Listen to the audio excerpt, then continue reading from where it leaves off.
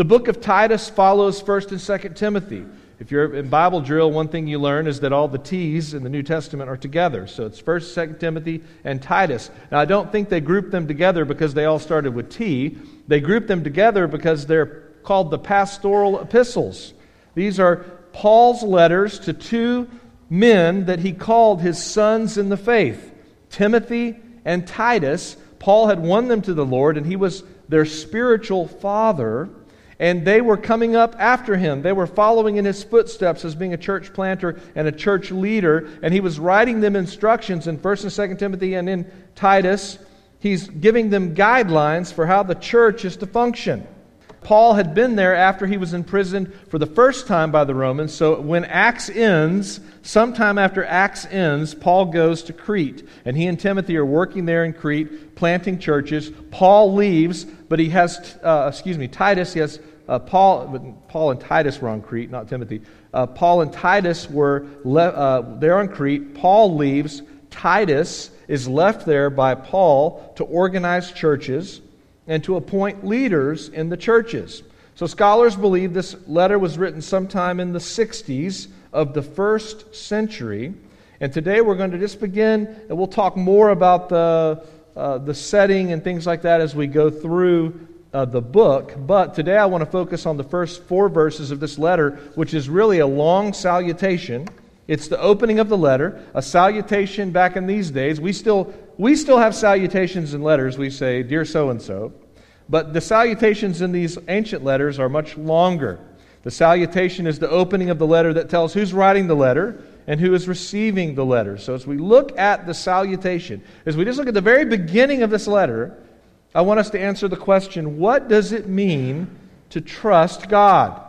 Are you trusting God today? Are you trusting in the Lord today? What does it mean to trust in the Lord? Well, this sermon is broken into 3 sections. Verse 1, so I'm going to say verse 1a and verse 1b. Whenever you hear people say verse 1a or verse 1b, they're just saying 1a is the first part of the verse and 1b is the second part. It's not in your Bible that way. But the first part of verse 1, or 1a, is trusting by following and leading. Verse 1b, the second part of verse 1, trusting by knowing and doing. And then verses 2 through 4, we'll look at trusting in certainty and in our calling to follow Christ. So let's look at verse 1, following and leading.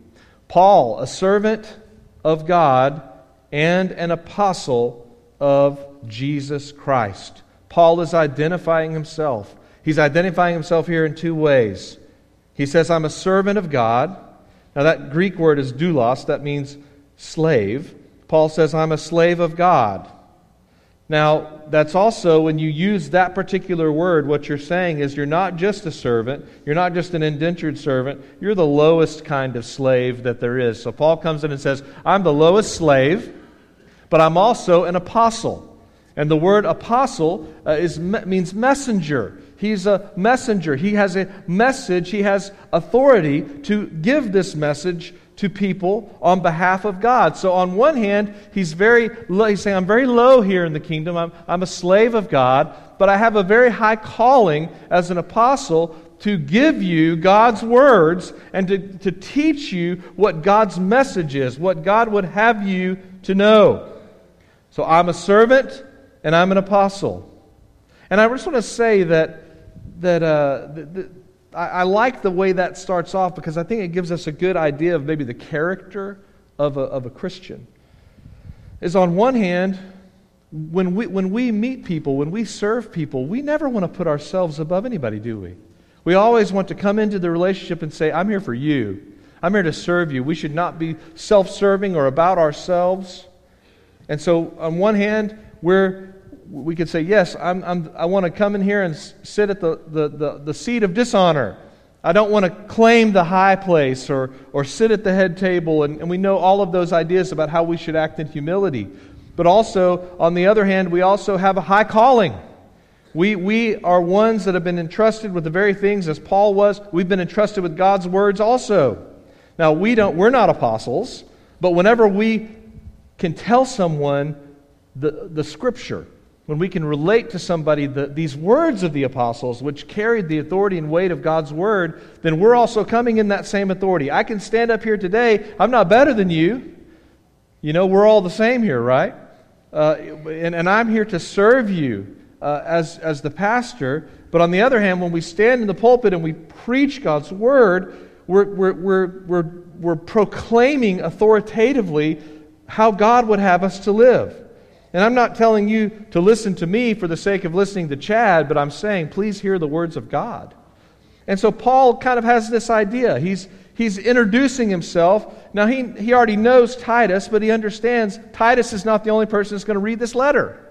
Titus is going to turn around and say, okay, y'all, listen up. We've got a letter from the Apostle Paul, and we're going to read this. And so Paul's saying, hey, I'm here to serve you, but also I have a high calling as an apostle. Paul is following and leading here. He's saying, I am a follower of God.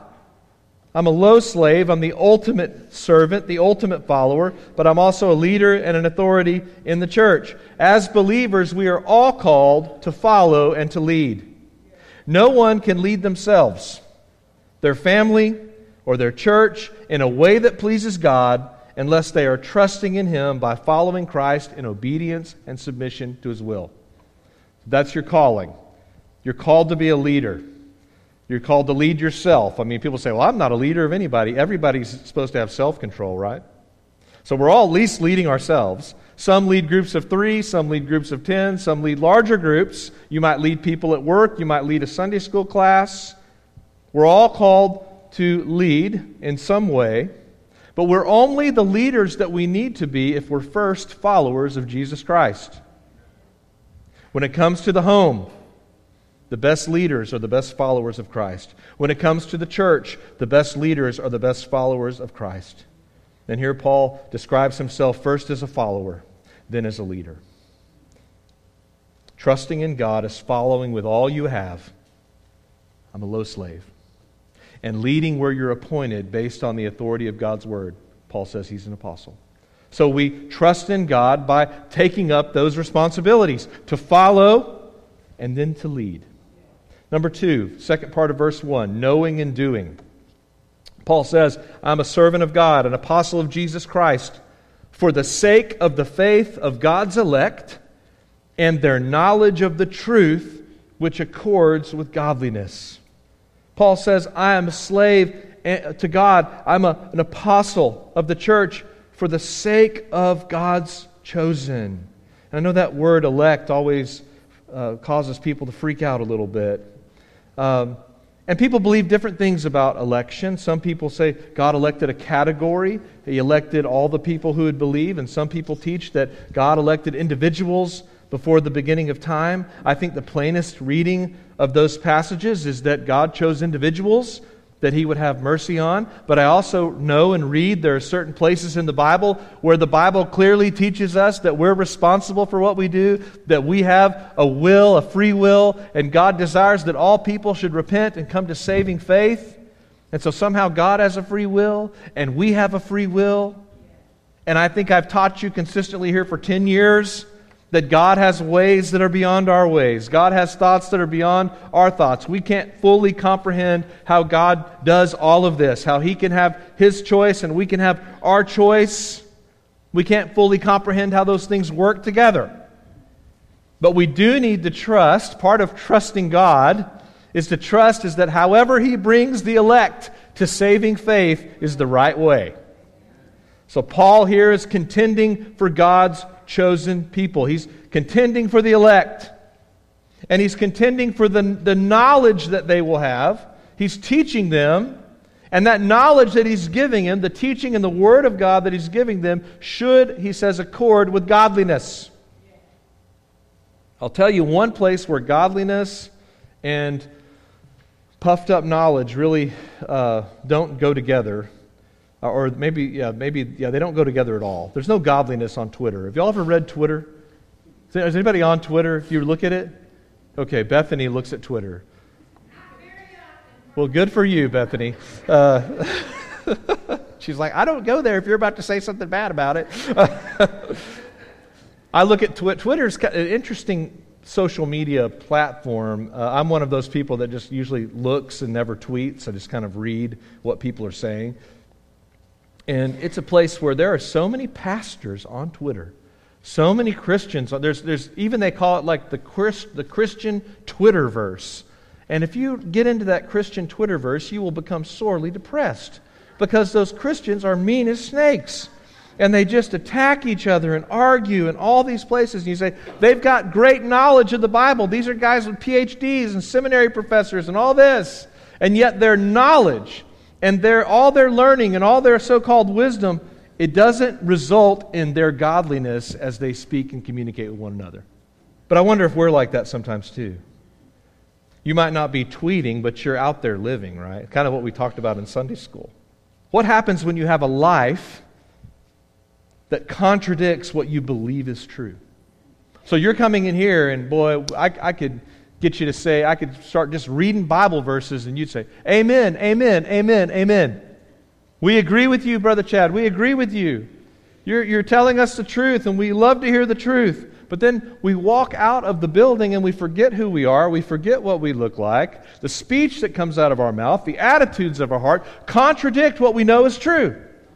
Now what happens, what goes on when that's happening? When I know something is true and I'm looking at that and saying, that's God's Word, that's true. And then I look at my life and I say, that's not lining up with this. Well, in education, what we say is that creates something called cognitive dissonance. Cognitive dissonance, like your brain can't line those two things up. So what do people do when what they know is true doesn't line up with the way they're living or want to live? Well, you either have to change the way you live or you have to change the truth.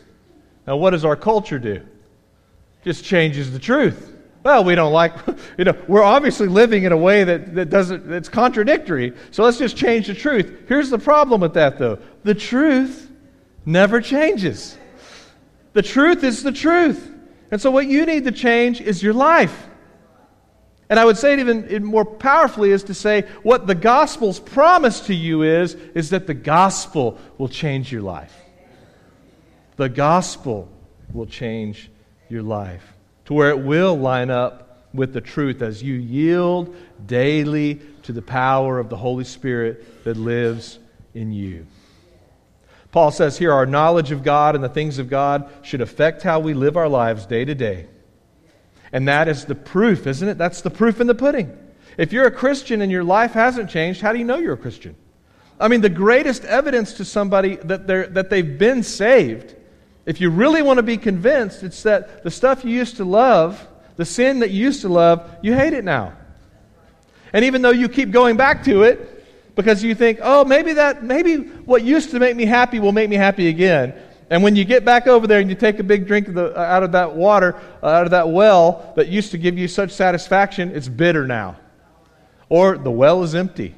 And we talked about that last week in Sunday school. The cisterns that hold no water. We realize one of the ways that you have assurance to know you're a Christian is that your life has changed. Your desires have changed because your heart is new. Paul says our knowledge of God and the things of God should affect how we live day to day. I said this a few weeks ago in a sermon. I said, knowing things about God just means you know more. There have been plenty of people, there's plenty of really smart people right now that work at very prestigious universities that are New Testament scholars, and then they're also agnostics or atheists. You can know things about God. Demons know things about God. That just means you know more about God. But when you actually know God, that doesn't result in just more knowledge. It results in a relationship. It results in obedience. It results in conviction and a changed life. So we trust in God by following and by leading, as we're called to follow and lead. And then we trust in God not just by knowing the truth about the Lord, but by doing it, by living it out. Then verses 2 through 4, the third section. Certainty and calling. Certainty and calling. In verses 2 and 3, Paul mentions why he's laboring as a slave and an apostle for the elect. Because of eternal life. that's the message that Paul has. It's the message that we carry to people, is that you can be forgiven of your sins and you can know eternal life. This eternal life that was promised long ago, Paul says, I have the privilege to proclaim this. Look at verse 2. Paul says, I'm laboring for the elect in hope of eternal life, which God, who never lies, promised before the ages began, and at a proper time manifested in His Word. That just means that He gave the message through the preaching, Paul says, with which I have been entrusted by the command of God our Savior. So at the right time, God gave the message. The message has been entrusted to me, and I am proclaiming it because I've been entrusted with it, and I've been commanded to preach by God our Savior. Now, if you've got a pen or a highlighter, I think it's helpful for everyone to underline the second clause in verse 2 in your Bible. What does that say about God? What's the encouragement you can take away from that verse? You say, well, we're just looking at the salutation of a letter. This can't be that exciting. There's something huge in here, though. In hope of eternal life, which God, underline this part, who never lies. God never lies.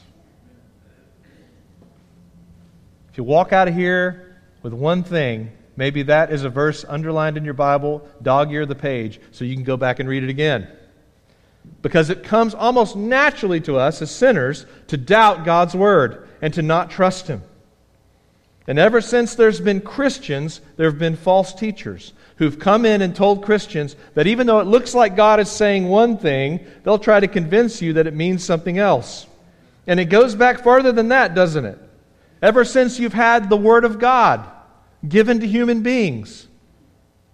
And think about the very first time God's Word was given to a human being. It was in the garden.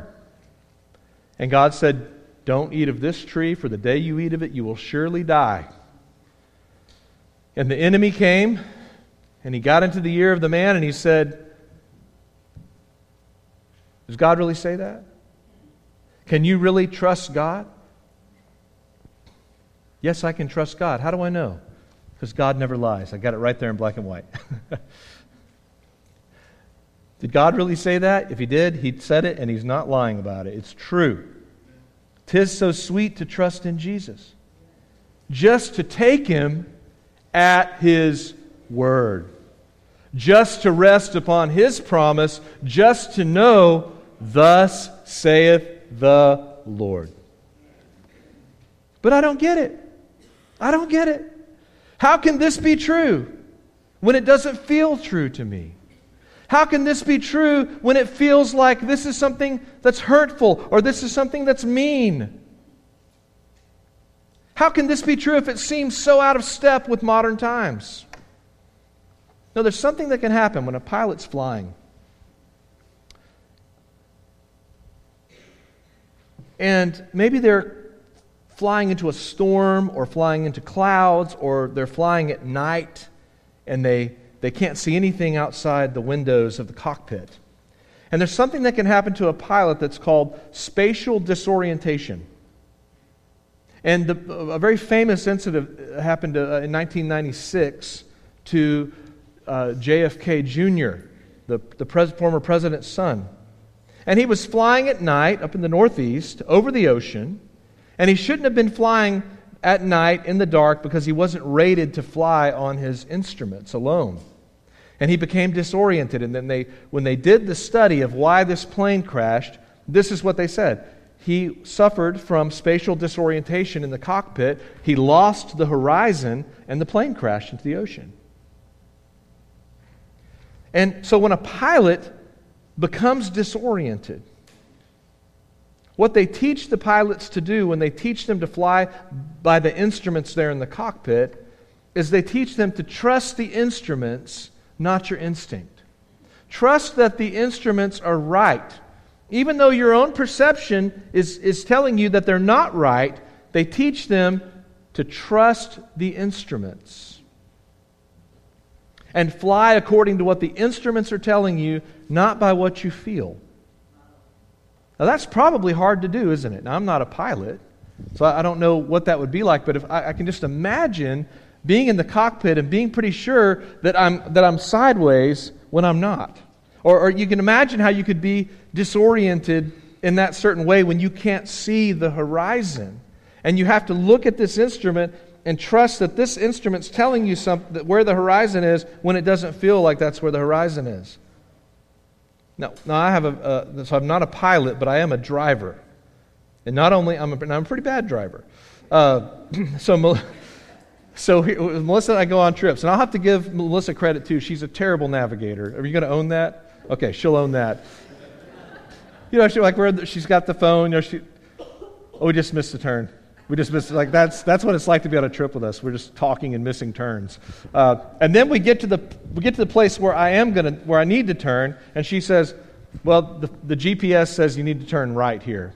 And I say, "Really?" And she says, "Are you really questioning the GPS?" Because you have the worst sense of direction of anyone I know. And our poor kids, how many times have y'all had to hear that conversation of me questioning the GPS, and the GPS is telling us the right way to go, but I feel like we need to go left, not right. And Melissa said, "Do you think this is lying to you? Or that it has something against you?"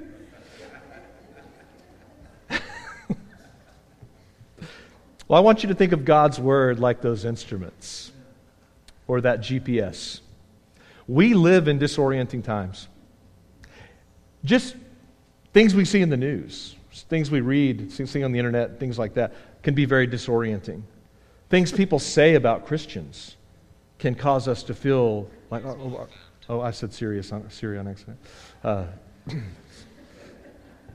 I'm on a roll of setting off my watch or somebody's watch during sermons, aren't I? Did I set somebody else's off? I thought I heard Siri over there. So we're going to encounter, these circumstances, just things people say about us, things we read, but we're also going to encounter life circumstances, things that happen to us that rock us.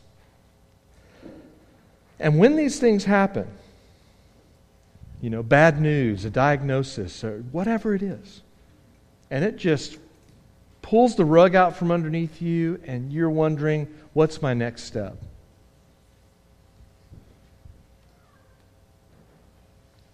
You may question the Lord. You may question His Word, but don't do it. Here's the advice. Fly by the instruments until you see the light. Fly by the instruments until the horizon comes back into view. Why? Verse 2. Because God never lies. God's Word is the only thing that will tell you right from left, up from down. It's the thing that will tell you how to live. It's the only thing that you can have certainty in. You can't trust something that lies to you. If the GPS lied to me half the time, it wouldn't be very good, would it? But it's generally right. I mean, there's even a warning on there that says, don't fully trust in this or you might go off the end of a bridge that's not fully built.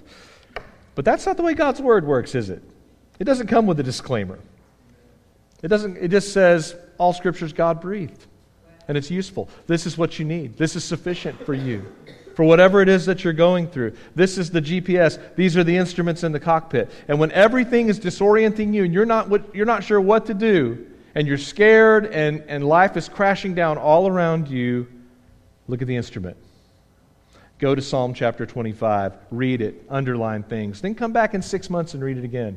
And see what you underline and see how God's been faithful. When you're broken, when you're hurting, when you're not sure, trust the instruments. Paul speaks of certainty in this passage. He was referring to the truth of the gospel message that's been entrusted to him, that he's been tasked to proclaim throughout the world. What is this message? What is this word that's mentioned in verse 3? At the proper time, manifested in His Word, His message, through the preaching with which I've been entrusted by the command of God our Savior. What is he talking about here? He says, I'm laboring as a slave, I'm laboring as an apostle, I'm laboring for the sake of the elect. That doesn't seem to have much sand left in it. It needs to at least let me preach the gospel here, though, right? What is Paul talking about? Why is he doing all this?